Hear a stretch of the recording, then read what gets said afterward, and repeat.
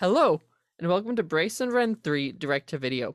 My name is Bryce Henderson. I'm one of the co hosts of this podcast. Today we'll be discussing the Disney Toons 1995 film, A Goofy Movie. With me, as always, to break down all things Disney Toons now is one Renan Fontes. Ren, how's it going? Bryce, it's going well, and you want to know why? Why? My co-host respects me. Oh, is that what it is? How did you get me to respect you? Oh, I keep you under my thumb. Oh, I see. Just like a bowling ball?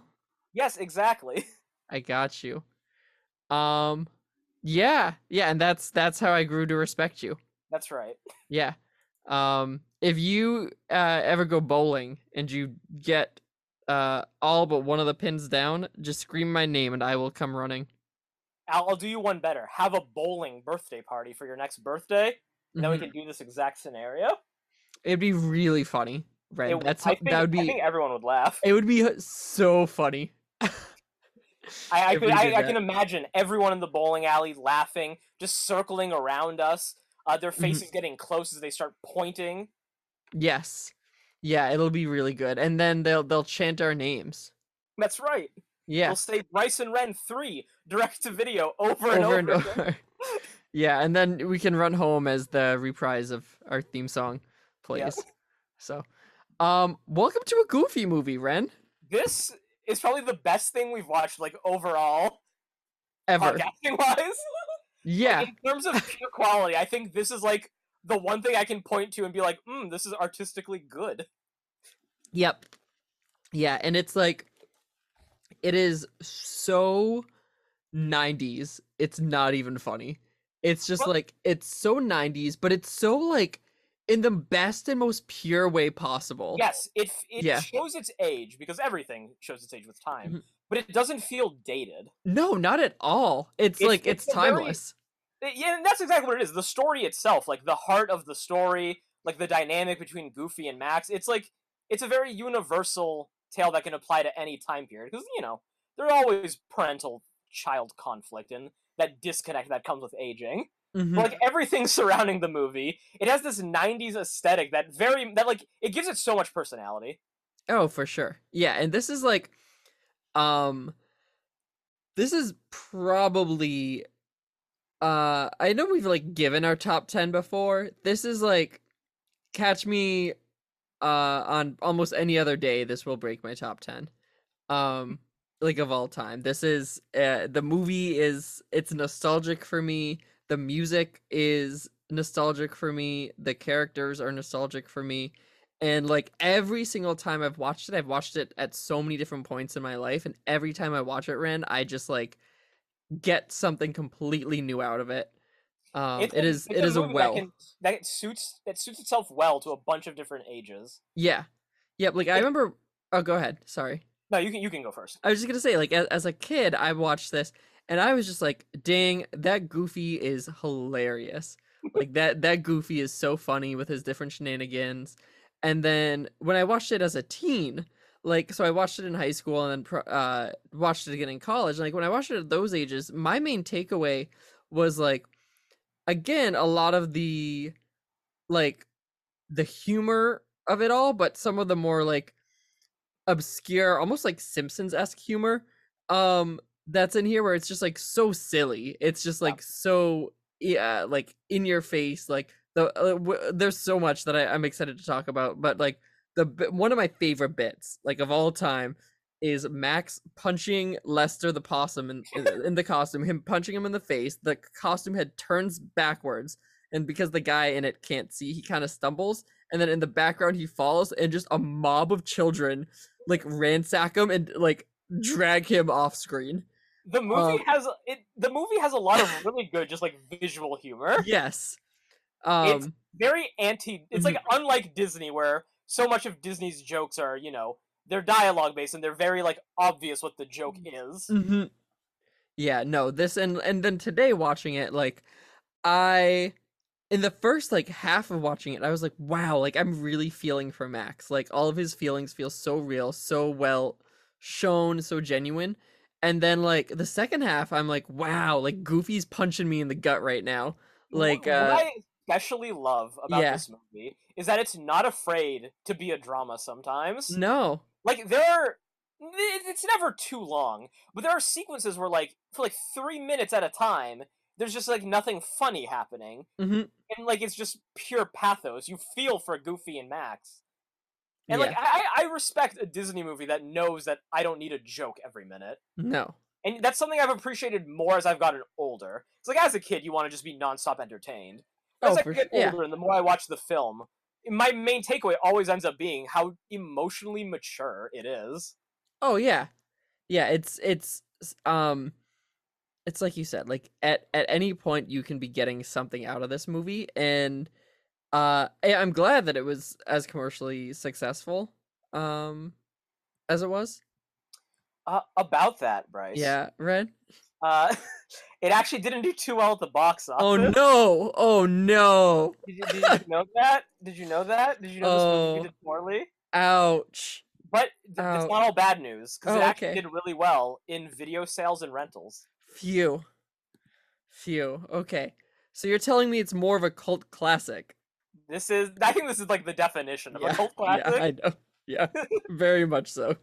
I have some interesting trivia to share before Yeah, we. Ren, I would love to hear some to set up this film. What do So you you got? actually asked me a question. You wanted me to find out who Carl is. Yes, and can I just set up why I asked who Yes, Carl please. is? So there's in one of the only like real montage in this movie we get while they're road tripping, they're going to different sites and seeing different places. We'll talk about that, I'm sure, in a little bit. But one of the sites uh is they go to a bat cave and the bats end up chasing them out of the cave because they're all woken up. So they run out of the cave with the bats chasing them. There's a big panned out shot of them running out of the cave. And I didn't realize this until my college viewing of this movie, but there's a giant sign that says Carl's Butt Caverns, um, which I have no clue what that means, Ren, and I'm very excited for you to tell me. I did figure it out. So Okay. it's a reference to the Carlsbad Caverns from New Mexico. It's a play Got on you. words. Carl is not a man, No. nor does he No. have a butt. Yes. Okay. It's just simply it's a play on words, and they said let's replace the word bat with butt, and some people will get it, but most people won't, and instead they'll Others just will think it's a dirty joke about a man's asshole. yep, yeah, um, it's yeah, always what I thought it was, and since it was something that I had never noticed until I was older, I was like, okay, I guess that one's in there for the adults or the keen eye, but There are a couple adult jokes in here. There's the one where Max says that he's in hell and it gets cut off by Lester. hello, yes. That's some great comedic timing because they don't do like a full beat. It really does transition to I'm in hell. Yeah. Yeah. What else? Tell me more about this beloved Okay, cult classic. this might explain why the movie didn't do too well in the box office. This is a two-part trivia piece. Okay.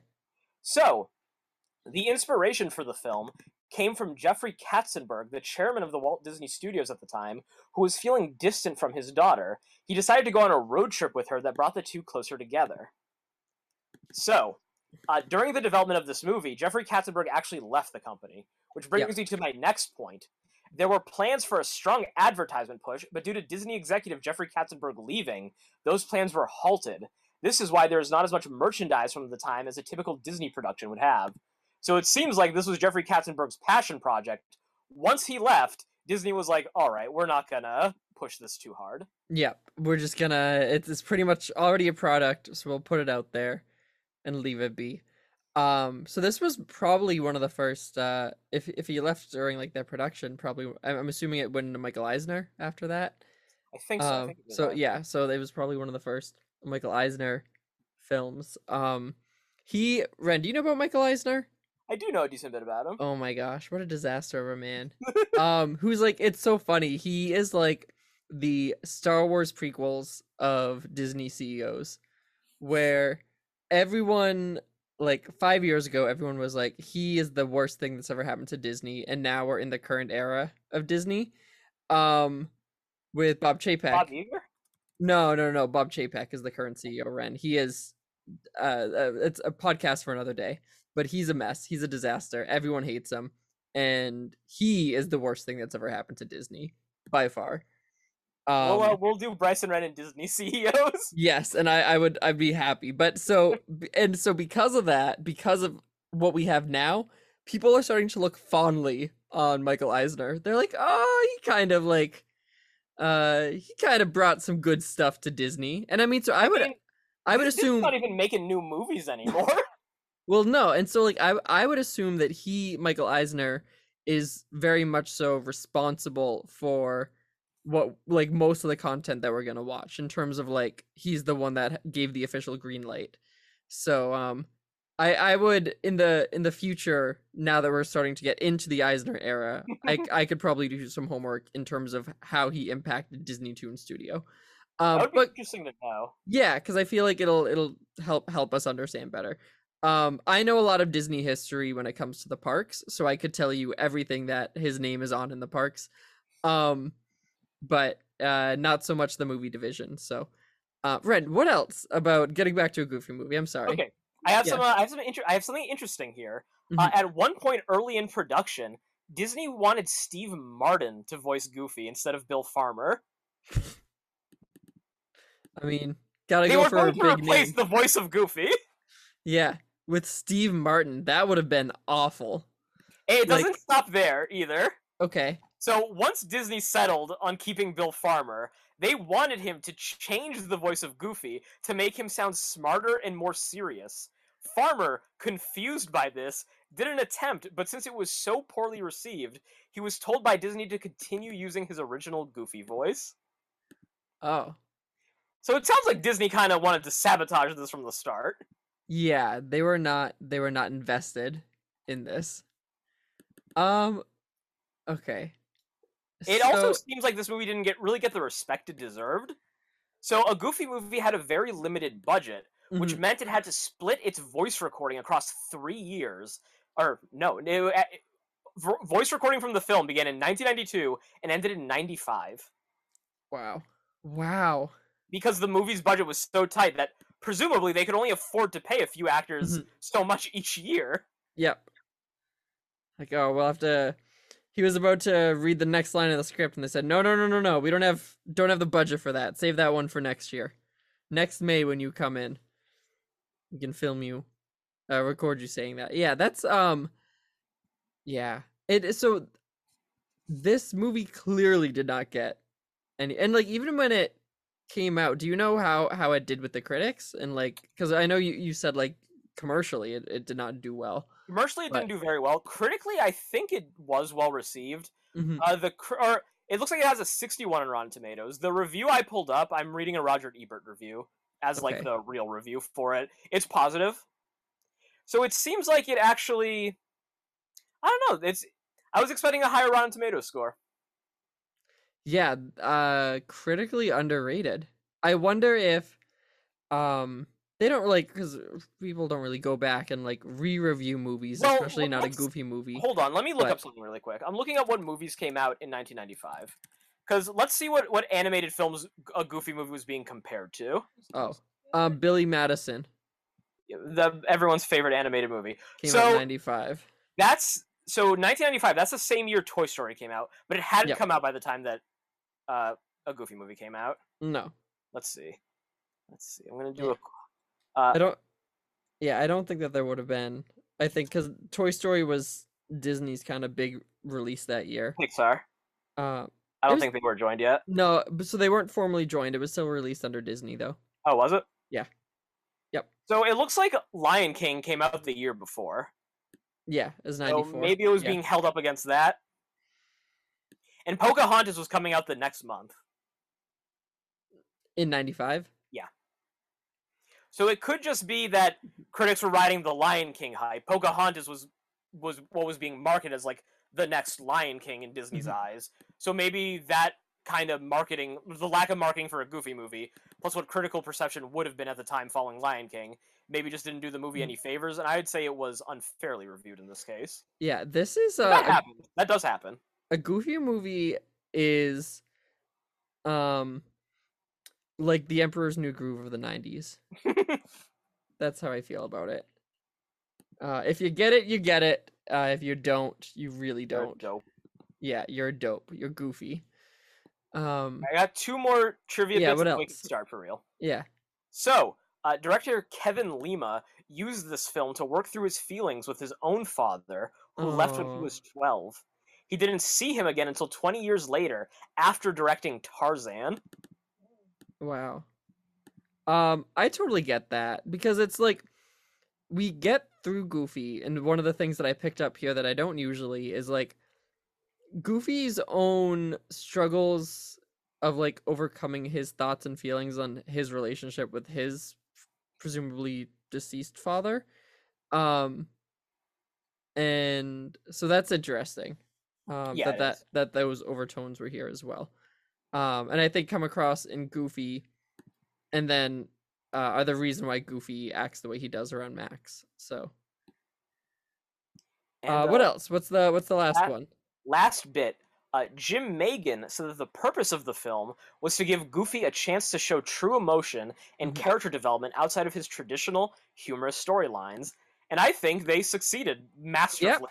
Like Yep. genuinely it's such a hard premise. How do you make Goofy a like emotional, dramatic character who you can appreciate and take seriously? And it works Hmm. because they don't turn their back on the fact that Goofy is Goofy. They embrace that, and they that adds to the emotion of it all. Yeah, and it's like I think using him. I mean, this was set up already with Goof Troop, but like him in the dad role is really good because like when it comes to like classic like mainstream kind of dad things, Goofy checks off a lot of those boxes of just like does things that are probably gonna embarrass you or Yep. like makes like awkward dad jokes. Like he is a dad through and through. So I think using him to in the dad role to really like to elevate and play on those emotions is brilliant. Um I love it. I'm so excited, Ren. I'm Me so too. excited. Um let's talk about this opening. Uh This first scene has yes. never left me. No. Like I remember having nightmares the first time I watched the movie It's because of this. terrifying. Those Like teeth? the teeth, the way his just the full transformation into Goofy. Mhm. Like, I think this is what actually gave me my fear of body horror. Yeah. It's like the his whole thing, like Max's whole thing is his worst fear is becoming his dad. And it's But expressed so literally. it is physically becoming his dad right before our eyes. Poor Roxanne, even like this is like not real Roxanne but dream Roxanne, poor dream Roxanne, scarred, I'm sure, for life. Like I appreciate that the movie lets itself be a little Mhm. scary here. Yeah, Like the the ears. Goofy Yuck thunderclap, it's funny, but like Mhm. when you're a kid, that's an overwhelming visual. Yes, yeah, it definitely stuck with me as well. It's very scary. And like the I want to know if and I couldn't think of anything else, but like the opening of just like because the first shot is we see this cornfield, we get this like like really like kind of dreamy little Very music. ethereal. We see Roxanne in the distance sitting on a giant pillar in the field, in like the hayfield, saying Max, Max. And like is this a reference to anything, or is this just like the directors were like, and then we'll put Roxanne on a giant like Roman pillar and we'll have her like it's just so uh like visually, I don't know, like memorable. I think it's a very visually striking opening. Like Yeah. in general, the movie is it's beautifully animated. Mm-hmm. Like there are some scenes that just have a gorgeous combination of like color palette, Mm-hmm. shading, textures. Like well, there's one in particular near the end that we'll get into because I wrote down a ton of notes for it. But Mm-hmm. this opening, just like the way it uses like the soft orange color palette, like Yep. the way that Max motions through the field, like the very seamless transition to like Roxanne on the pillar to them looking at each other to Max starting to transform. Mm-hmm. Like it's just so atmospheric, Yeah. very deliberate animation. Like, you can tell that this is a movie that they spent a lot of time working on. You know, it was because of a limited budget, but it clearly paid off. Like, this, it's so polished, every single frame. Hmm. Yeah. Um, Max wakes up. It's the big day. We don't know what's the big day yet, but he wakes up. It's the big day. And I liked Goofy's. What does he do? He opens the door, He barges in. barges in.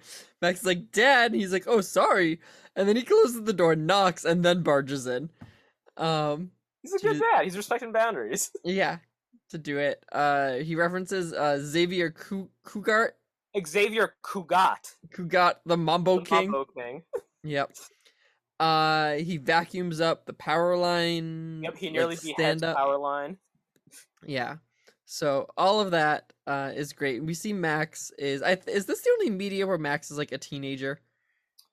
I think. Well, he's a teenager in an extremely goofy movie. He's 18. Yeah.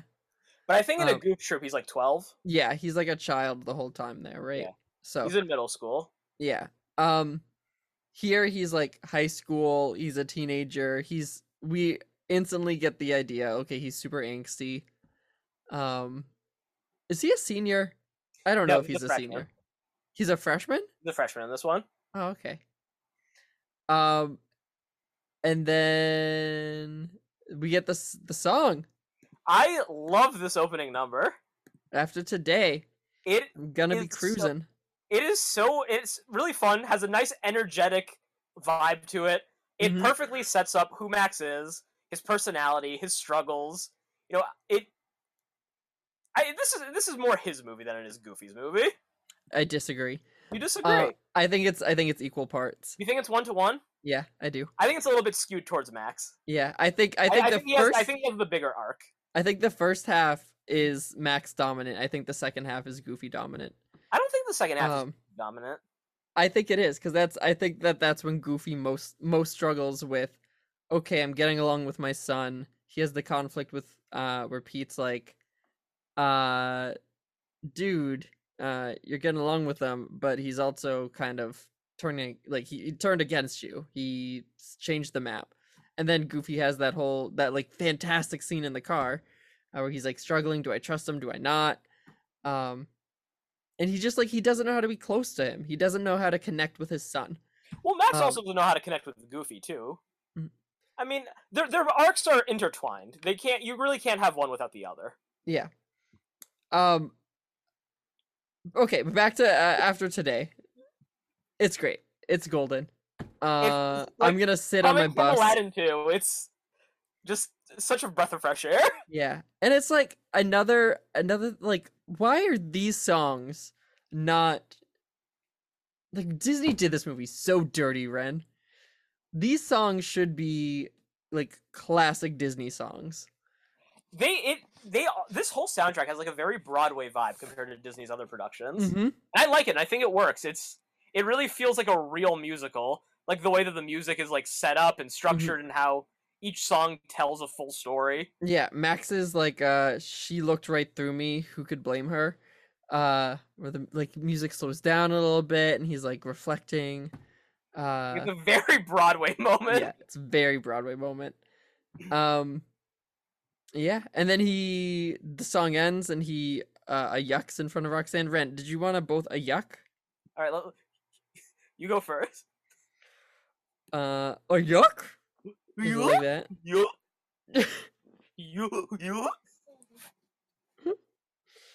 Yuck? Yeah, I don't know. Yeah, it needs to be deeper, but I don't. Yeah. Yuck. Oh, that's okay. We're no, he's worried about yucking in front of Roxanne. So Max gets done yucking in front of Roxanne and goes into school, hangs out with PJ, and we also meet Ren, my personal favorite thing that we're gonna get here, Bobby. Slurpage. Slurpage. Bryce, if I started paying you in Cheddar Wizzy for some kind of service, would you be all right with that? Oh, I'd be fine with that. Cheddar. Yeah, that's how he does I it. like this Bobby guy. Oh my gosh, he is funny. He's a You funny must love dude. an extremely goofy movie. Why? Is he like in it a 'Cause he- lot? yeah, he's in it. I've seen it like once or twice. Oh, really? Yeah. Yeah. I think I've actually seen an extremely goofy movie more than I've seen this one. Yeah, that's a mistake. Well, here's the thing though. An extremely goofy movie to me is more rewatchable because it's much lighter. Like in terms of quality, a goofy movie is clearly the better film, Hmm. but it's also heavier, and it deals with like real subject matter. Yeah. It's like As a mhm. so like if like I'm in a mood for like, oh, I want to see something, I want to see Goofy. Like I don't want to feel too hard. That's got to be Okay. an extremely goofy movie. Yeah. Yeah. You know what I mean? It's a much lighter watch. You don't have to Mhm. turn on your heart as hard. Yeah. I'm excited for us to get to an extremely goofy movie just for you to realize it's actually very deep. So you're gonna be like, oh dang, I didn't realize that. I don't remember much from that. There's like a poet slam or something. Yeah, there's a poetry slam, And then like a some guy BMX named contest. like Chet or something, probably. So That sounds yeah. How does pay-per-view work? so you got to pay for the channel or like the event, and then you Yeah. can watch it. But and you can just watch it once. Or is it Well- like you can watch it again and again for like 2 days? I think with pay-per-view, you're watching the event as it happens. Okay, So once it's done, it's done. it's done. That's more, yeah, pay-per-view. Because it would always bother me about that name. They could have come up with a better name. Paper sounds like, paper, like what you comes from trees. Yeah, what were you right on? Yeah, pay-per-view. So that's like, what are you doing? Like looking at, isn't that a book? Reading? Pay-per-view? So you think it's about paper? You think you're talking about real paper I'm saying the term pay-per-view is it's a bad term. because it can sound like paper. It sounds too much like paper. When you were young, did you used to think pay-per-view was called pay-per-view? See, you just said the same word twice. I don't understand the question. There was clearly a beat between pay-per-view as opposed to pay-per-view. Do you hear the difference? Barely. But it's there. Yeah, I barely hear the difference. But you Pay-per-view. can. Yes. Yep, pay-per-view. Versus like iTunes, Sure. like nowadays you can like rent a movie for $2. And that's different than pay-per-view. That's just renting. Yeah. It was always different from pay-per-view. Even then, we called it renting. I'm okay. I still don't really think I understand pay-per-view. It's like Pay-per-view is when you know how like there are boxing matches sometimes and they're like, oh, it's gonna be on ESPN now, but you got to do pay-per-view. yeah. So you pay for like the access. Yeah, to the it's like a event ticket. streaming on the Like, channel. yeah. And then once it's over, it's just done. Okay. And you can't pause it. No, because it's live. Okay. Or maybe there is a way to pause it now. You can pause live things now. TiVo's been a thing for decades. Yeah. Yeah. TiVo's pretty cool. Oh my gosh, I remember my mind being blown by TiVo. So the reason why pay-per-view ran is because Stacy, the school president, class president, is hosting a party at our house for the entire school to You're come and all watch invited. the Powerline concert on pay-per-view. Should we go? You and me? Yeah. It's a fictional, right? It's a fictional event. We can't go because it's a movie. What if we pause in the can't. scene where it's happening and we just like look at it for a bit? No, Like we're but there. yeah. See what I'm doing? I'm doing the opposite of improv. Oh right, you're doing no but. No, but. See, if it was improv, I'd say yes, and I would bring the Cheetos. And everyone would laugh. Yeah. And then you would say, I'm saying I'm bringing the Cheetos, and you would say, I'm bringing the Pepsi. And everyone would laugh again. yeah, Because these aren't jokes. yeah. Well, and so finally, I think, because rule of 3 is then finally I would just say something like, I hope the weather's nice, and scene. Yep. That's more or less how that went. Yeah. Yeah. So pay-per-view. There's a party to go watch the Powerline pay-per-view. But Max is gonna. Max wants to go with Roxanne, But before any of that happens, Max has to stand out. Shouldn't you? Shouldn't we all try to stand out? Yeah. Above the crowd, even if I... Okay, what's the best Powerline song? This or Eye to Eye? I think this one's better. I think this one's better too. Eye to Eye strikes me as a kind of what's that song that Roger plays at the end of Rent that he works on the whole musical? Like Eye to Eye isn't that bad, but it has the same kind of energy. It's like, oh, you already used the good one. Well, you made this as the last one. Yeah, it's isn't one song Glory is not the song, but it's better than the song that he does write. Correct? Yes. Okay. Is it called Your Eyes? Yeah, it is. Your eyes, It's as so you said, you're goodbye. He spends the whole musical writing the worst song. As In the musical, it's not just his worst song. No, It is the whole song, worst song in the show. yeah. As ironically enough, he sings songs that are far better, all about writing the song. Oh my gosh. Someday we should review Rent. Yeah, I'm fine with that. I mean, once we get through the summer of Love Island, yeah, it's coming back. It's coming back. Nicole and I watched it last. Was it last year we watched it? Yeah, sometime in the pandemic. Yeah. Yeah, because it's after Big Brother. I watched Big Brother, so there's no reason for me to not just stick around to watch Love Island. I liked Love Island when I saw it from it. I thought it was really funny. Yeah, it's hysterical. I'd be down. I will be down. I'll watch it, and then you and I can discuss. Podcast. Yeah. We'll release these in the middle of the week. And they'll be brief. They'll be like 20-minute increments about like what did we think of tonight's episode. All right. So Max does this whole thing, gets in trouble for taking over the school assembly. For standing out. Yeah, Bobby and PJ get in trouble too.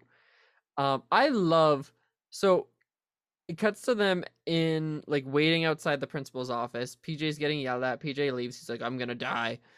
And Bobby goes in. Well, first he does the Leaning Tower of Cheesa. Yep. Which is I think the most iconic thing from the whole film. Really? You think the Leaning Tower of Cheesa is the most iconic thing from a Goofy movie? Amongst pop culture, I would say it has had the biggest impact. I don't think I've ever heard anyone in life reference the Leaning Tower of Cheesa. Like, this is the first I'm hearing of its cultural significance. I don't know if you're hanging around the right people, Ren, because the people that I hang around with talk about the Leaning Tower of Cheesa a lot. Who, Jordan and Jenna? Yeah. Yeah, Jordan, the two people that I hang out with, the only two other people outside of you that I talk to, Jordan and Jenna. I had to pick people with, their names are judges, so, yeah. Well. Yeah, Jordan, when him and I get together, we just... You are always talking about Jesus. Yeah, Leaning Tower of Cheesa. Yeah. No, the physics of this thing is wild. Do you think we could recreate it? The Leaning Tower of Cheesa! Yeah, probably. I think Cheese Whiz has enough fake cheese in it where you could build something with its mass. Yeah, and he gives it before he goes in to see the principal, Principal Mater, he tosses the can of cheese to Max and he's like, guard this with your life, which is I love. And then he brings the tech cart in with him. What is he presenting something like in his defense? He's showing the power line routine. It's all he can do. It's a do or die. Yeah. He's just so funny. Like he goes in and he's like Principal Mazer. He's got a real fun way of talking. He does. I don't think I nail it. I don't think you gotta be a bit slower between the beats. It's a bit more dragged out. Yeah. Well, because he's, you know what he's supposed to be. Yeah. Yeah. Cheese boy. Yeah, cheesehead. Wisconsinite. There goes our Wisconsin listeners.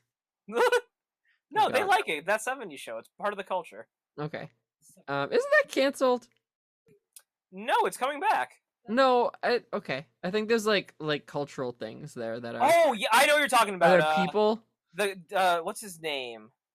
I don't know. Mast? I've never Danny watched Mast an episode. He Yeah. he did a bunch of bad things, a bunch of really bad things, Bryce. Yeah. Well, while we're talking about bad things, Ren, Powerline Powerline Goes Rainforest is gonna be the theme of Stacy's party, and I think that's a bad theme. You think it's a bad theme? Yeah. You think a bunch of sweaty kids watching Powerline in a humid house is a bad idea? Who says it's humid because it's the rainforest? Yeah, If you throw a rainforest party, Ren, are you making your place more humid to I'm get going ready for it? any themed party I throw, the weather and temperature inside is going to match the theme. So if I threw you like a polar bear party, I'd paint a bunch of bears white and I'd make your house freezing. I'd install a bunch of air conditioners, just cool it down. Yeah, you don't half-ass. I full ass. Yes. Yep. Just like never mind. Um. So Max and Roxanne. Is it like weird for me to say they're cute together? No, one of my notes is that they have cute chemistry. Yeah. I think the voice direction in this movie is really good. Not just the voice acting. It Mhm. really sounds like they're like reacting and talking to each other and they genuinely like each other when they Yeah. speak to one another. They're like awkward, like kind of both fumbling over their words, fumbling over each other's words. Like It's so it's cute. cute and it's framed in a really sweet way. Yeah. Like it doesn't beat you over the head with like, "Oh, look at them." It's just enough to sell it, to be Mhm. tender, while still kind of maintaining that awkwardness that kids have when they flirt. Yeah. Yeah, it's really cute. Max and Roxanne, Max is like, "Oh, do you want to go to the Powerline party?" She says yes. It's so cute. Max mumbles with the receptionist. Yep, We Miss get Mabel. another fantastic Bobby line where he says, "Yes, dance with her, groove with her." Yep. So good. Bryce, Yeah. should we check in on PJ's dad? I heard he's gonna smash him like a bug. Yeah, let's do that. Let's check in with Pete and Goofy at their day job, which is taking photos at the department store. Yes, they take photos of babies. Yep. I At the don't de- I don't know if this was their job in Goof Troop. I would guess it's not. I don't think it was. No. 'Cause I think the development of this movie actually overlapped with pretty much all of Goof Troop Yeah. because it took so long.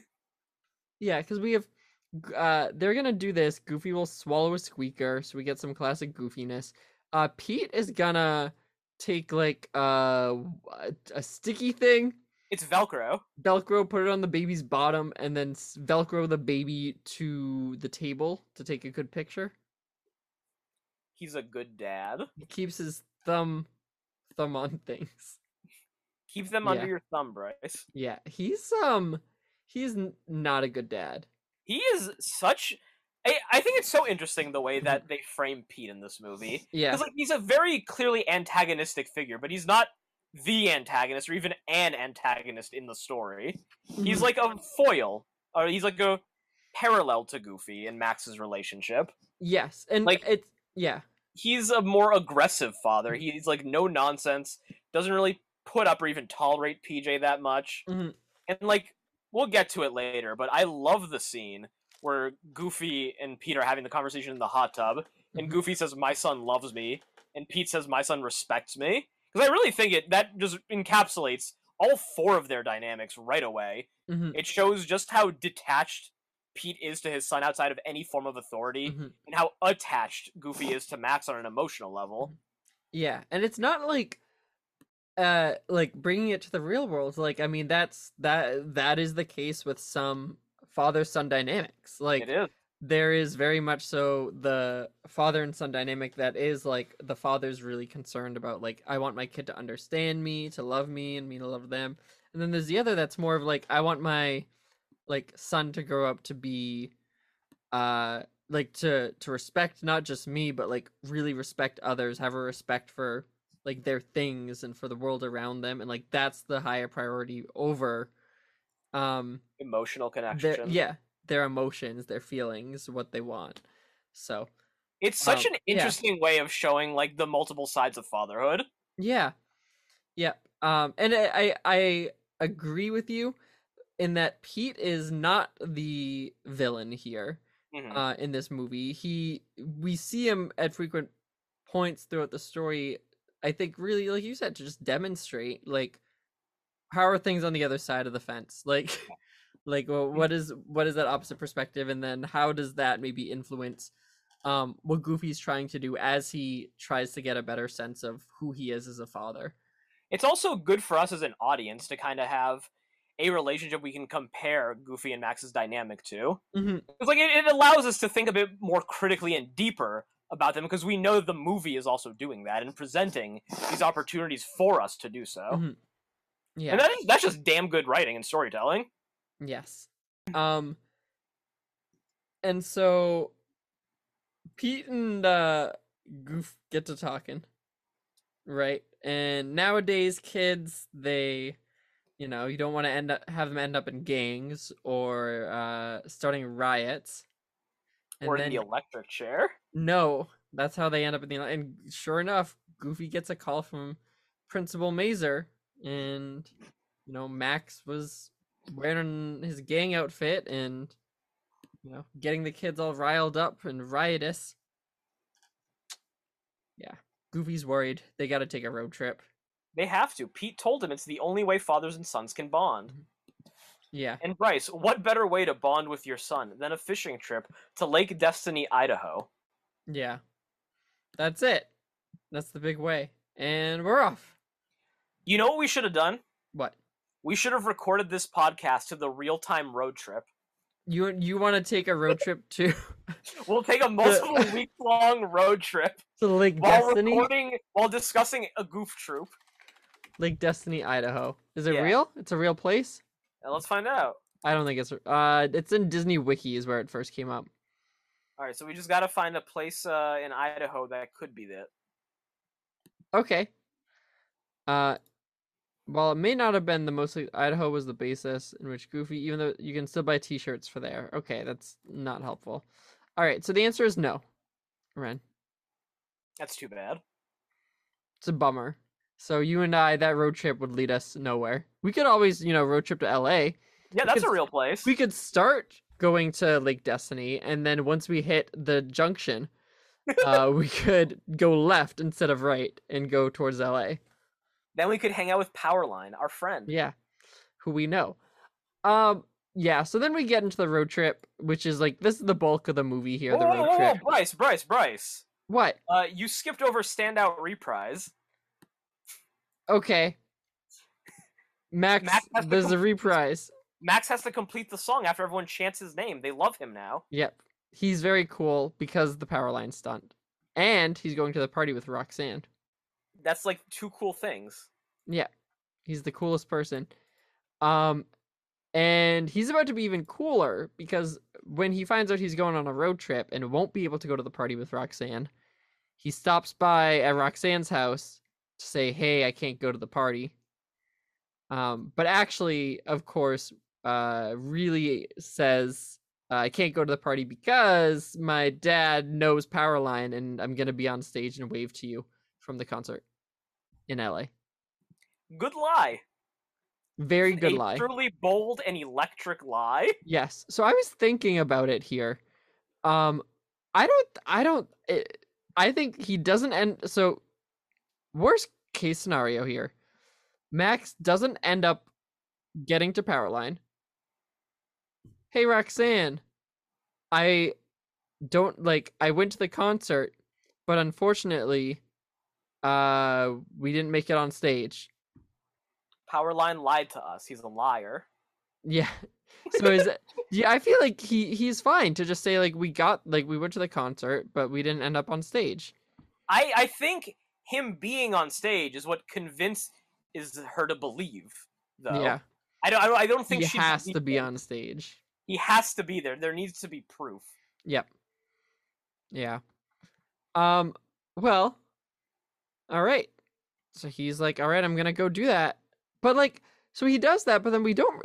We go a decent amount of the movie without him having a real plan for like how he's gonna make this happen. Is he just? Is he like, all right, like it's dead. Like this dream is dead. But then once he realizes the dream is alive. My interpretation is that he just accepts that it's not going to happen. Yeah. Okay. Like, he's stressed out the whole movie. Yeah. And you can tell that like it gets worse and worse up until Goofy lets him change, or up until Max just changes the route. Yeah. Yeah, until he But like becomes the navigator. I think up to that point, he just kind of resigned himself to the lie and just eventually dealing with the consequences, but kind of dwelling on it in the meantime. Yeah. He accepts it. And then we get the open road. I like this one. I like this number. Yeah. I like the little radio fight they have before it too. Yes. Where Max is trying to do electric guitar while Goofy's singing along. Yep. You got high hopes. Yeah, we get in the open. I like little scenes like that because they're good at showing like the contrast between the two of them, which on the road just immediately gets into. It's all about their differences and how Goofy's trying to make the most of it and how Max is just miserable. Yep. Yeah, and Max doesn't want to end up in traction. Yeah, because Goofy is a comically bad driver, which like works its way into the plot in a way. Yep. Because Goofy is such a bad driver. Well, that later on he fails to put the car in parking brakes. But he also constantly needs to be looking at the map, blocking his vision. Yep. In the road. Which is partially why he ends up giving Max the navigator role. The bag on top of their car is also a massive hazard. Yes. It's a huge bag. That is throughout the movie we see things getting taken off of it. Yep. As they are not clearing these underpasses. So yeah, and in this musical number we get Goofy runs through to like a structure that construction workers are on. They fall to the ground. I assume they're dead. Yep, they probably died. Yeah, so that's number two bodies for Goofy's body count. We get a lot of highway chaos. Yeah, we do.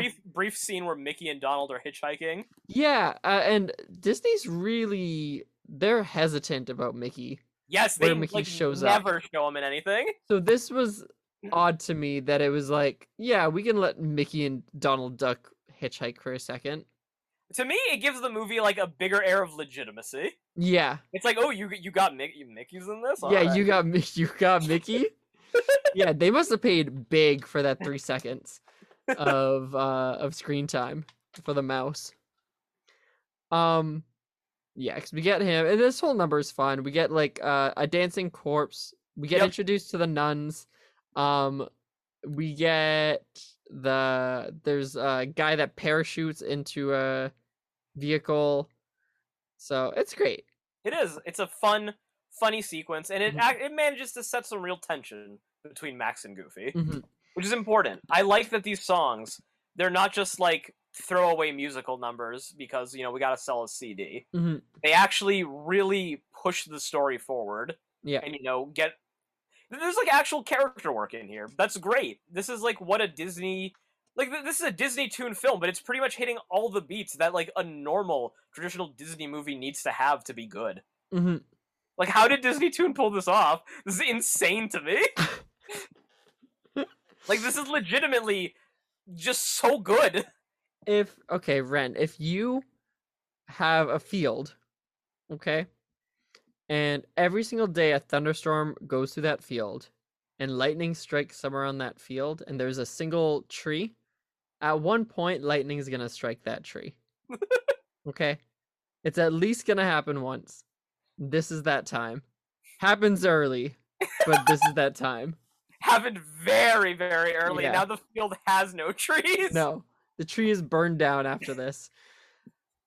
We go to Lester's Possum Park. Ren, did you love Lester's Possum Park? Did I love it, Bryce? It reminded me of being dragged into the Chuck E. Cheese when I was a child. Yeah. I actually have a funny crying at Chuck E. Cheese story. The first time I ever saw Chucky, I think I was like 3 years old. He terrified me. He was coming right at me. I cried and just ran away looking for my dad. Yeah. Did you punch Chucky and have his head turned backwards? I wish I had that courage then. Yeah. The courage I have now. Yeah. Ren, when you went to Disney, did you make your way into the Country Bear Jamboree? I don't think so. No. Okay. But Um, I watched the Country Bears a lot growing up. the movie Christopher Yes, Walken. Yeah. the decom. Yeah. Was it No, decom? no, Was that a nope. real movie? It was a real movie, Ren. Real Oh my movie. god! Christopher That- Walken is the villain. Do you want to watch the trailer? God, how long is it? It's probably like 2 minutes. I'll pull it up. Pull it up. Well, yeah, let's take a little trailer Yeah. break. Yeah, I think people will want to listen to the Country Bear Jamboree. But so that's what this makes me think of is the Country Bear Jamboree at Disney World, where like half the animatronics don't work and there's like cheesy songs. So I liked that they were kind of making fun of themselves here. Yeah, this movie has a good sense of humor about itself in general. Yeah. All right. I got it, Ren. Here we go. Let me start video, share screen. This summer, Christopher Walken and a bunch of real bears. Hey, Barry, dinner's ready. Barry Barrington was like any other boy. Sometimes I feel different. Like Dex and me. We don't look the same. Would you welcome this boy into your family with open arms? I think. He was loved by his parents Just remember, son, the people who love you no matter what, that's your family. and sometimes his brother. This is my baby picture, and this is yours. Mom, am I adopted? Of course not, honey. Mom, am I a country bear? I just don't fit in. He's run away from home. You knew you were gonna have to release him into the wild one day. Now Barry's about to discover his destiny. The Country Bears! With 4 guys who are barely a band. I belong here. Welcome aboard, kid. You're one of us now. Oh my gosh. Are you going to find him? Does he have any distinguishing marks? Yeah, he's got thick brown hair all over his body. Ren, Yeah, Bryce? All over his body. these tissues? You guys, they're right behind us. How about a little thing I call hiding in the Country bears kidnapped this little kid. hide in the car wash. Oh my gosh. I feel like if the Beatles kidnapped a kid. I'm assuming the country bears are the Beatles of their world. Looks ridiculous. My hair. From Walt Disney Pictures.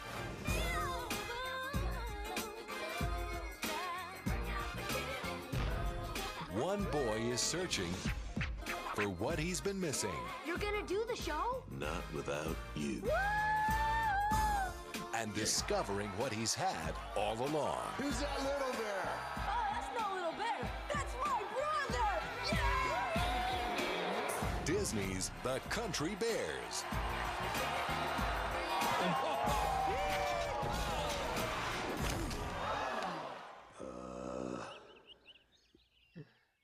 Yeah. Oh my god.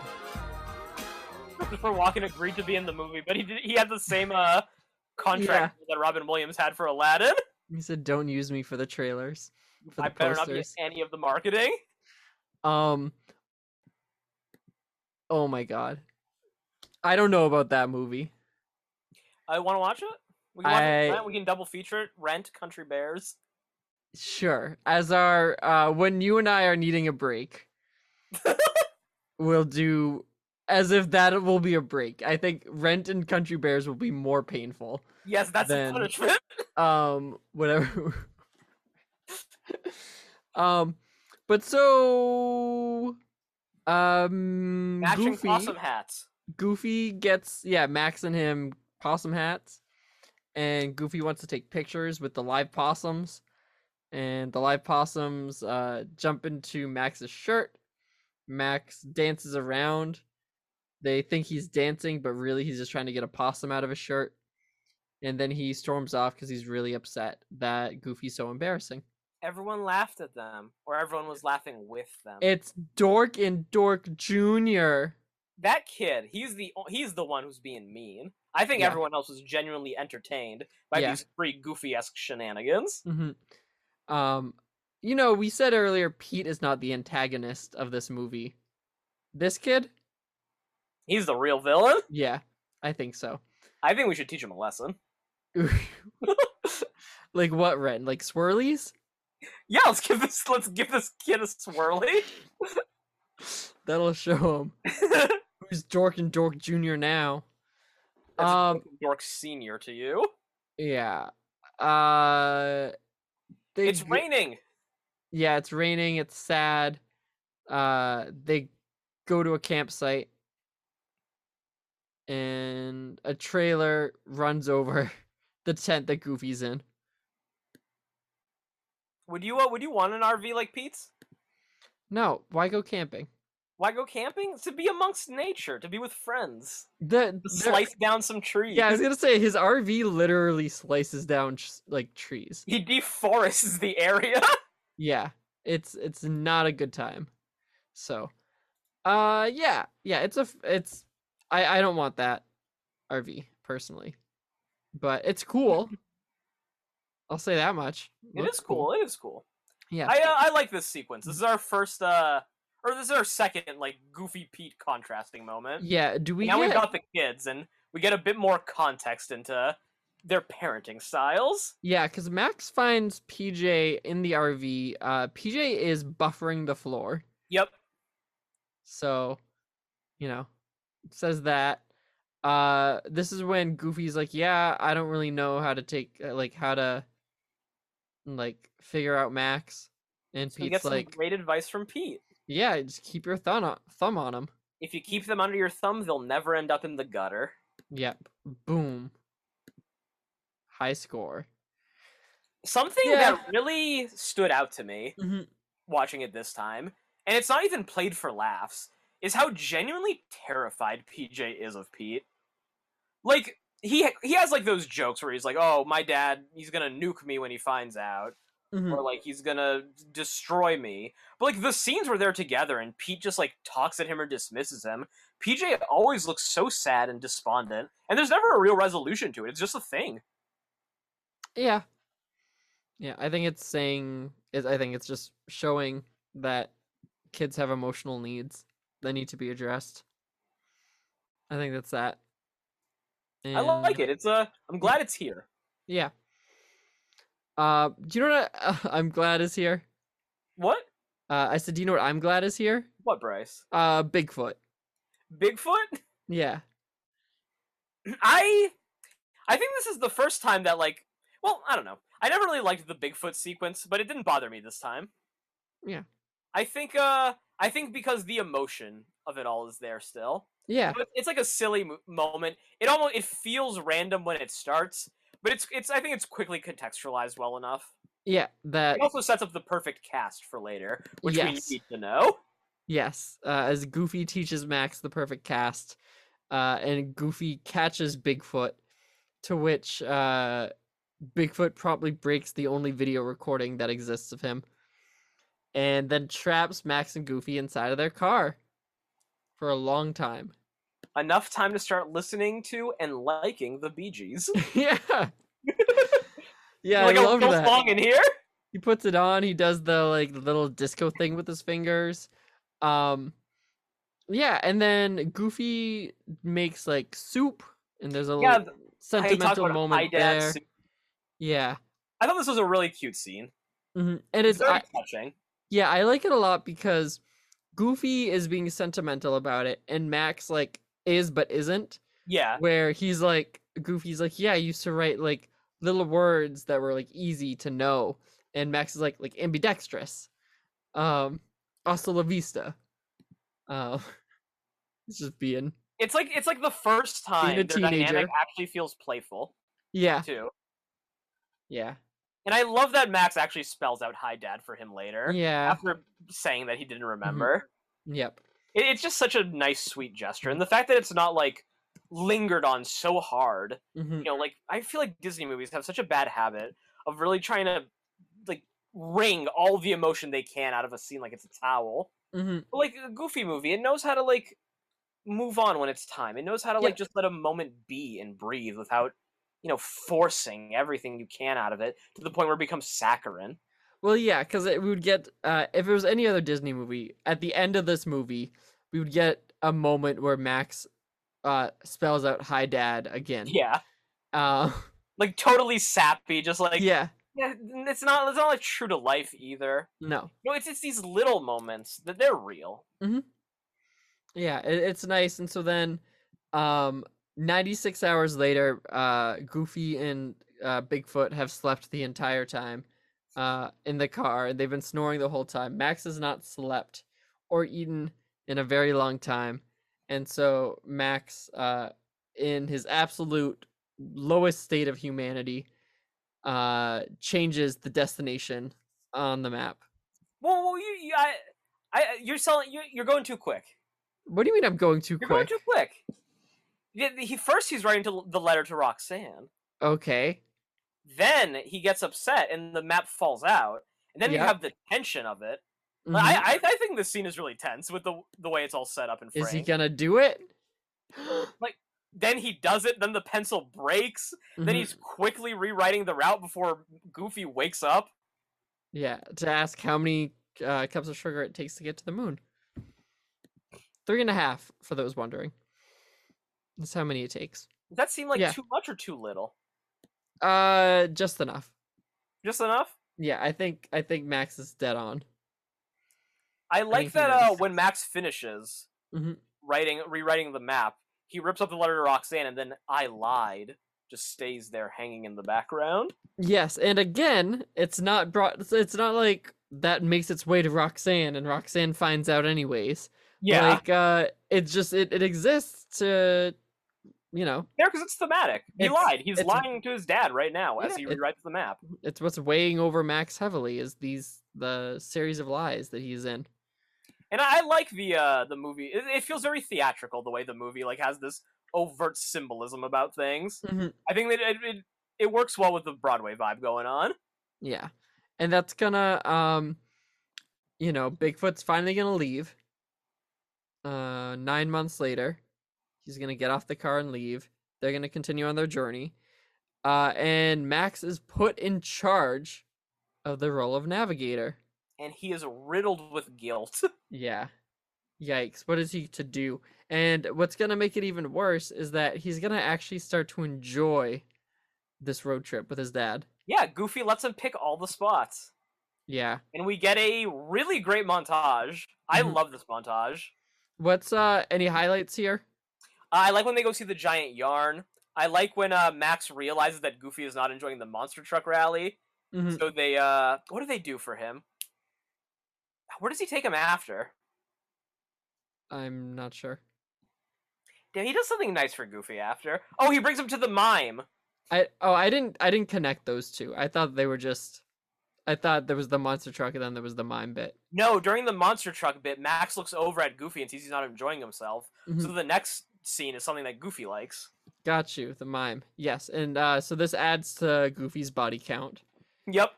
So Goofy's killed another man here, but him and his son are bonding, and Max is doing something nice for his dad. Yeah. Yeah, They it is. learn how to change a tire. Mhm. They hang out in Carl's butt. Mhm. Goofy gets a signed baseball for Max.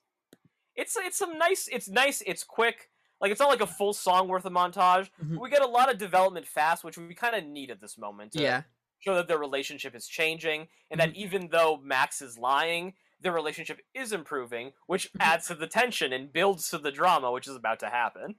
Yeah, we get also Corey in the House has gave us longer montages than this. So Yes, with so much less content. yeah, this was a perfect montage. All the bits felt like they mattered. There was a lot of the mime thing. So I know I had mentioned the possum getting dragged off screen earlier. Mhm. But the mime bit is another one that is like so well done. When the comedic timing from Goofy cutting the string with imaginary scissors Mhm. and the piano immediately crumpling the mime, Yep. it's so funny. Uh, And it's something Goofy wanted to do. Max knew. Kill a mime. They go to the nautical Neptune in. Neptune Inn, which is like a it has water beds with fish inside. Which must be a safety hazard. Yes. Yeah, those fish are not happy. But hey, that's what Max chooses. And Goofy and Max are getting along really well. Yeah, and then Pete and PJ are gonna show up. And Pete's gonna overhear Max talking to Pete about changing the destination. And Pete is going to go to Goofy and feel like he needs to tell Goofy. And it's almost like Pete does it, I think, almost as like wow, like it seems like Goofy's way of parenting is working, but I need to tell Goofy that it's not. Like it's Yeah, I like to get that knock him vibe down too. some pegs. But I also feel like it's definitely driven from that.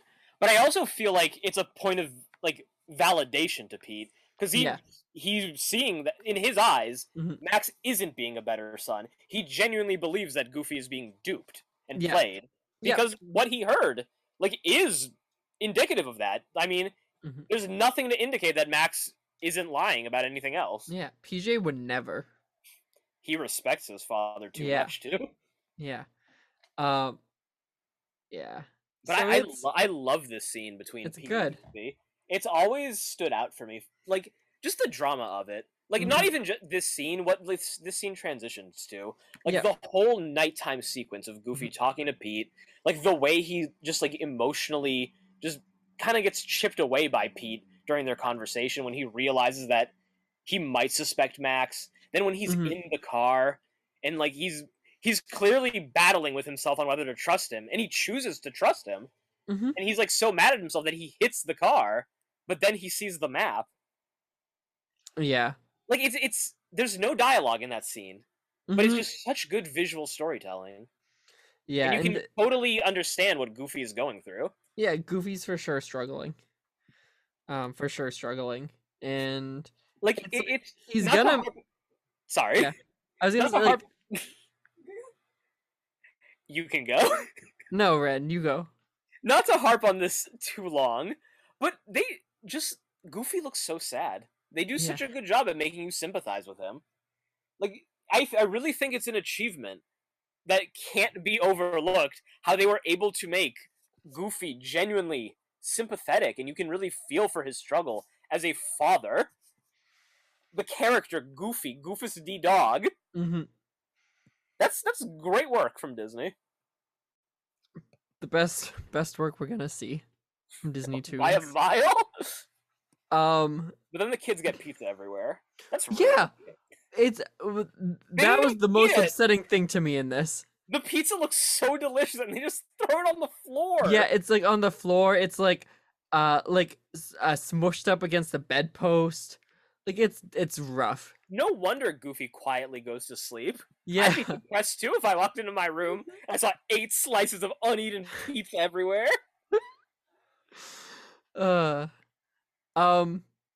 Yeah. I feel so bad for Goofy. Goofy's upset, and then it's gonna come to a head here when they reach the junction. The literal junction. They do a good job at leaning into the drama for this. Yeah. I like that there's no like moment of like respite between Goofy being sad and now it's time to like make Max choose. Yep. And it's tense. Like it gets tense and it feels tense and like you can feel that Goofy's desperate for his son to do the right thing and Max really doesn't know what to do at all. No, well, because the guilt has been eating at Max this entire time. And so now that he's seeing that his dad is clearly upset, it's like, and Max knows deep down why he's upset. Like, Max knows that his dad knows. But he just like, he doesn't know what to do. So he directs the car left towards LA instead of towards Lake Destiny. And, Goofy looks heartbroken. That's it for Goofy. He just looks, the change in expression on him. Yeah, he's livid, pulls the car over. I'm done. Had it. Max ruined the vacation. And Max And didn't even want to go on this stupid vacation. no, I know. We get the really fun car crash sequence. Yep, where they're arguing at each other as they just drive down the ridge. Mm-hmm. It's hitting like the guardrail, and the guardrail turns into like a floating train track It's that like the car is on. Wario Mines in Mario Kart. Yeah. Yes, it is just like that. And then the car falls into the river below, and they sit on it and they sulk. They have a heart-to-heart. Max tries to tell Goofy he's not his little boy anymore, but No. Goofy just wants to be part of his son's life. Mm-hmm. No matter how big he'll get, he'll always be his son. Oh. It's I really like that line. yeah. Yeah, and It's, like yeah. for me, I don't know. That's something my dad used to say to me when I was young, so it has a lot of significance to me. Yeah. It's like and cuz when they're both upset with each other, there's just like the silence as they both are thinking about it. And that's like another thing that we never see in any Disney movies, let alone like Disney Toons, but like any Disney movies. It's just like silence for us to watch characters take in the emotions that they just like observed, and like the words that were just given to them, and just like thinking. And that's like when I was a teenager and I got in fights with my parents, like often we would say things that we mean or don't mean. Yeah. And then there'd be that moment of just like sitting in silence, of just like either like I'm even more livid, or just like I'm taking it in and like thinking about it. But it's brilliant. It works really well here, because then it transitions into Nobody Else But You, which is one of the best parts of the movie, I think. Yeah. Like visually, it's just beautiful when they're in the cavern and Mhm. everything is tinted in blue, and the water and the shadows all around them. Mhm. It's such a gorgeous scene. And Mhm. like the song itself, it's a great way of reconciling their relationship. Yeah. You know, it's a good use of a duet. They address their differences, acknowledge how much they mean to each other, how much they love each other. Mhm. And like it transitions right into a really great waterfall sequence. I think this, when the song ends, Yeah. and like we have that, and they're in the waterfall, and The, like like- the sky is red. Pinkish red. Yep. Yeah. I think that's one of the best looking parts of the whole movie. Mhm. Like the water, especially, it has this rough crayon look to it. Yeah. Like, it just looks so good. And like the sky, the way that like the red like shades down, kind of darkens the color palette of everything. Just so moody and atmospheric. I love it. Mhm. Like Disney Toon was inspired when they made this. I don't know what the hell happened. they were firing on all cylinders. Mhm. Well, because we kind of get a similar thing to, so Aladdin last week had a waterfall sequence, and the week before that we had Scrooge McDuck falling from whatever the palace was in the sky. Yeah. So we get things that are similar, but both felt so lifeless. And then there's this, which has just so much personality. Yeah. Like there's so much love and care in every little detail. It's beautiful. And Goofy's whole thing is like, well, because so Goofy's falling, Max does the perfect cast and saves him. And it like they look at each other, it's a nice moment, and then it transitions straight to, all right, we're getting Max on stage. Yep, now that Goofy knows what's wrong, he's gonna do anything to help his son. Yes. And I love that, like, it's not just like, oh, I gotta give my son what I want. At the end of the movie, he makes Max tell Roxanne the truth. Mm-hmm. So there's also a lesson in it, too. Yep. You know, I think this kind of highlights Goofy's good parenting. He'll make sacrifices for his son, but, he's not gonna overlook when his son is wrong. No. And that's the fundamental difference between him and Pete, who Pete doesn't even recognize PJ. No. Yeah, so Max will get on stage, kids will see him at the party, Bobby's gonna be like, I know him. So good for Bobby. Powerline says, I'm singing eye to eye because you two are finally seeing eye to eye. Bobby is gonna also touch hands with the class president. Yeah, Stacy. Yep. They love each other now. I'm happy for them. I'm really happy for them. And then Max comes home. Roxanne's like, I saw you on the show. He's like, yeah, about that. Tells her the truth. Goofy explodes. So I assume that's the mime. That's the mime's revenge. Yeah. I like that Roxanne likes Max's laugh, which she's been embarrassed of the whole movie. We didn't really talk about that. A yuck? A yuck? Yuck? Yuck? Oh, that was pretty good. Thanks. Yeah. Yeah. Yeah, I like that too. I like that it's a nice message about owning your, uniqueness. Your insecurities. Yeah, turning your insecurities into something else. Yeah. It's great. We fade up. Blue sky. Bah, bah, nah, nah. Bah, bah, bah. Oh, it's so good. It's a great movie, Ren. Really great movie. It's a really fantastic movie. Well made, fun, funny, heartfelt, like genuinely emotional. It's a movie that can make me tear up. Yeah. It just gets to a real, I don't know. It feels very real. It's real emotion. Mm-hmm. It doesn't feel artificial. Doesn't feel forced. Yeah. It feels like this was a project that everyone involved, they truly believed in, and they wanted to make it with artistic integrity, and it has integrity. Mm-hmm. And I think I would go as far to say this is one of the best overall Disney movies. And the time flies. Also, It does. It's well paced. Doesn't drag. Yeah. No, at every moment there's like something fun, exciting. Like each story beat knows how long it needs to be. We don't spend too long at Lester's Possum Park. We spend just the right amount of time there. Camping, same thing. We spend just the right amount of time camping, running into Pete and PJ, and then all right, time to get into a Bigfoot situation. All right, now time to the montage. Like, everything is so well paced. So, Ren, what did the reviewers think for the reviews that you pulled? All right. So, like last week, I have 4 reviews for tonight. 3 IMDb reviews and 1 real review from when the movie came out. Yeah. The real review this time is from Roger Ebert, legendary film critic. But let's begin with IMDb.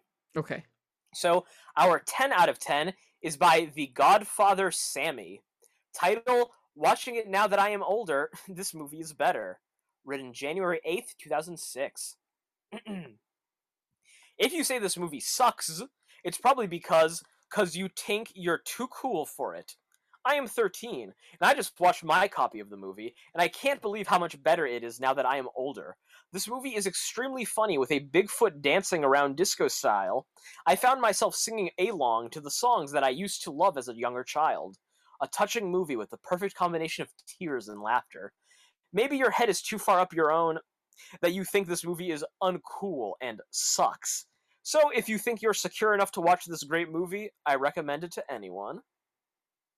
I feel like they missed the point, but I'll take a 10.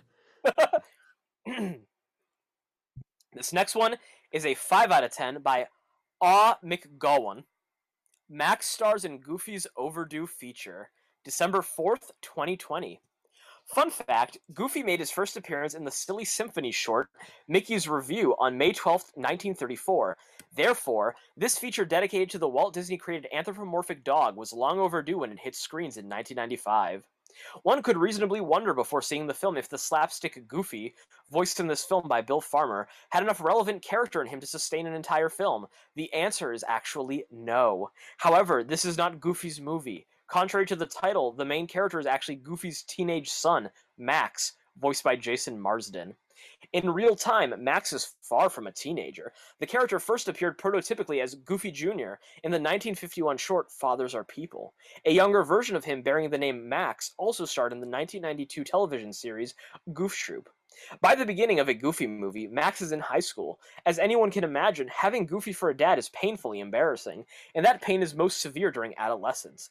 Just when Max reaches a social peak, having asked out his crush to positive ends, Goofy decides to take him on an impromptu road trip, stripping the boy, or growing pup rather, from his prospective summer of love.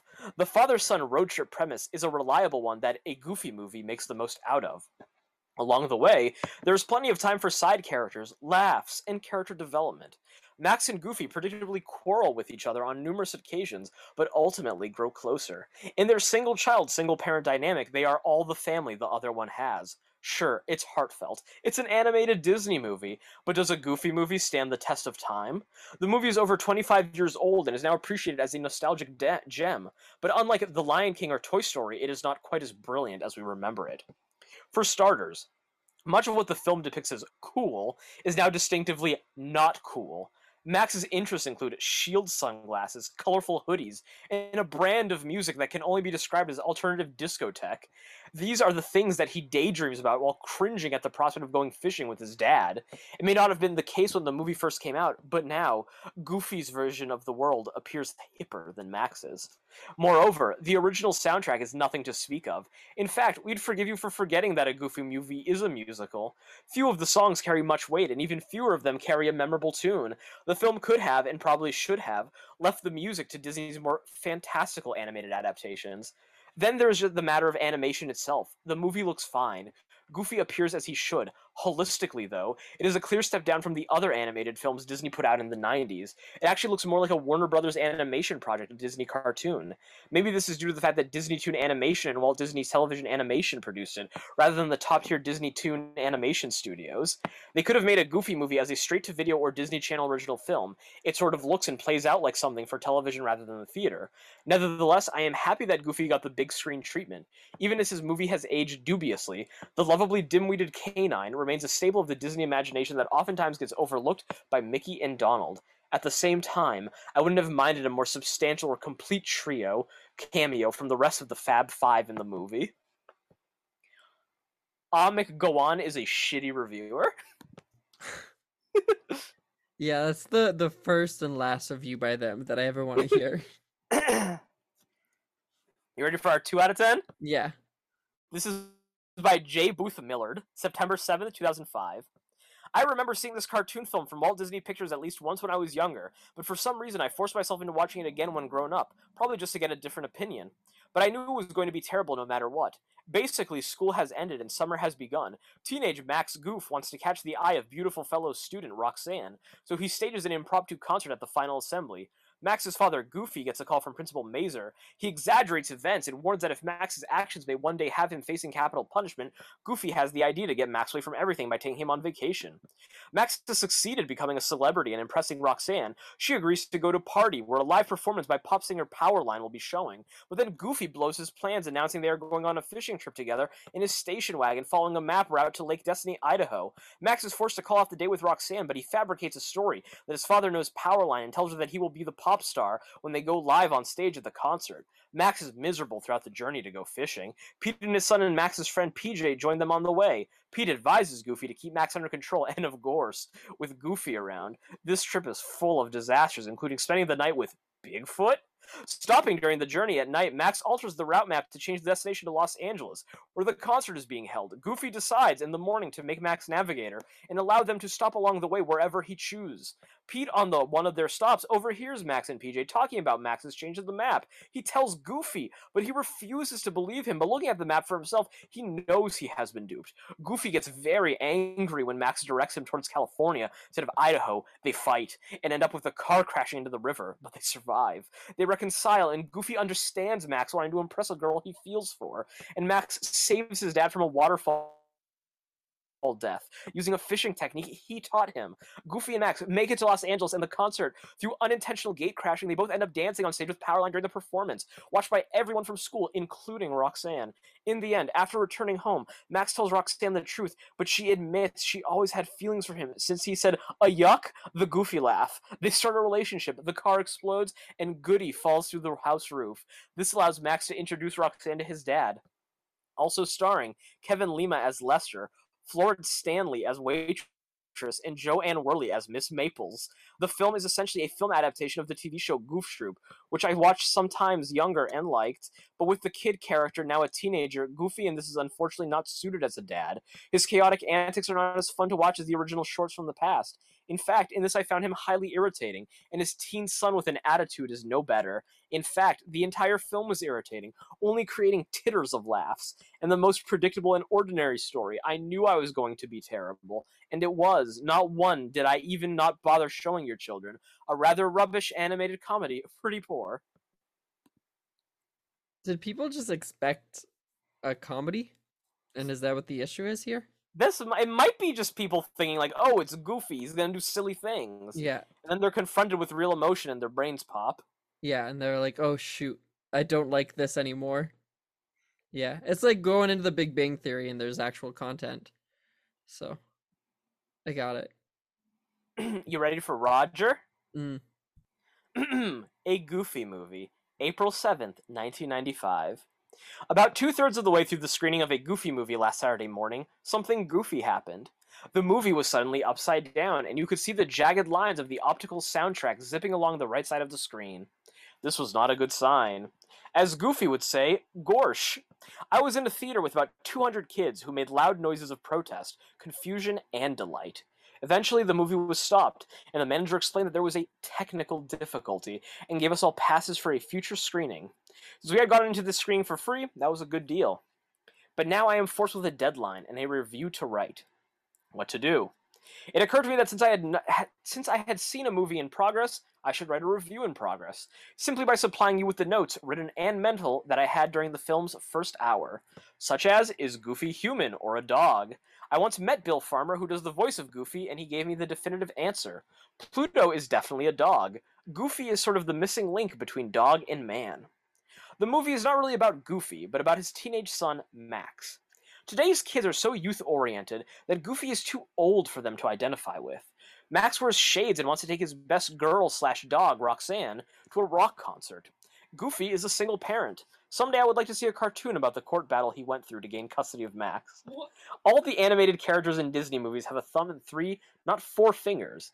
Is it true that Walt thought this was a good idea because it makes it impossible for them to flip the bird? What does the bathroom look like in Goofy's house, and how does he use it? At one point, there is a moving truck in the movie, and on its side is painted, Starving House Pets Movers. Nice touch. I realized the human potential movement has gotten completely out of hand when I heard Goofy telling Max they needed to spend more quality time together. Another sad side of the times we live in, for the first time in cartoon history, Goofy locks his door after he parks it. Cute moment. During a fishing trip together, Goofy suggests they play card games. I'm thinking of a person, Goofy tells Max. You have to guess who it is. Is it male, asks Max. Yes, says Goofy. Walt Disney, says Max. Right, says Goofy. That's as far as I got before the movie went upside down. How many stars would I give a Goofy movie? Well, at the time they stopped the show, the star meter was clicking at just a shade under 3 stars. Let's round it off to 3 and call it a day. That might be a goofy way to rate a movie, but Goofy is as Goofy does. Footnote. Since writing the above, I've had the opportunity to see the rest of a Goofy movie, in which Goofy and Max meet Bigfoot, who does a John Travolta imitation dancing to Stayin' Alive. There's also a dangerous trip down rapids, a visit to a rock concert, a sweet reconciliation between Max and Roxanne, and a subtle background moment when Elvis turns up in a diner. 3 stars is still about right. And I think he grades out of 4. Oh my god. We got to see Roger Ebert's notes. I feel like I don't even know. I don't think he gets it, but at the same time, maybe he gets it. Like, I feel like critics at the time were a different breed, I think. I miss those days, is how I feel hearing that. It's a lot simpler criticism, and there's a lot of good and bad in that. They don't overanalyze, but that also means that sometimes they're not analyzing enough. Mm-hmm. Like, I feel like his comments about the times and, like, I don't really feel like they're that applicable.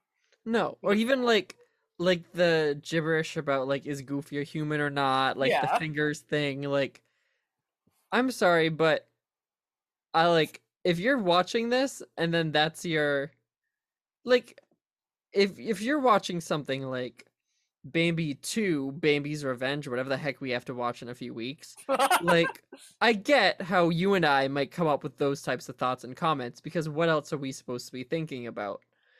But I feel like this movie gives you enough food for thought that that you shouldn't be leaving thinking, huh, what about those fingers?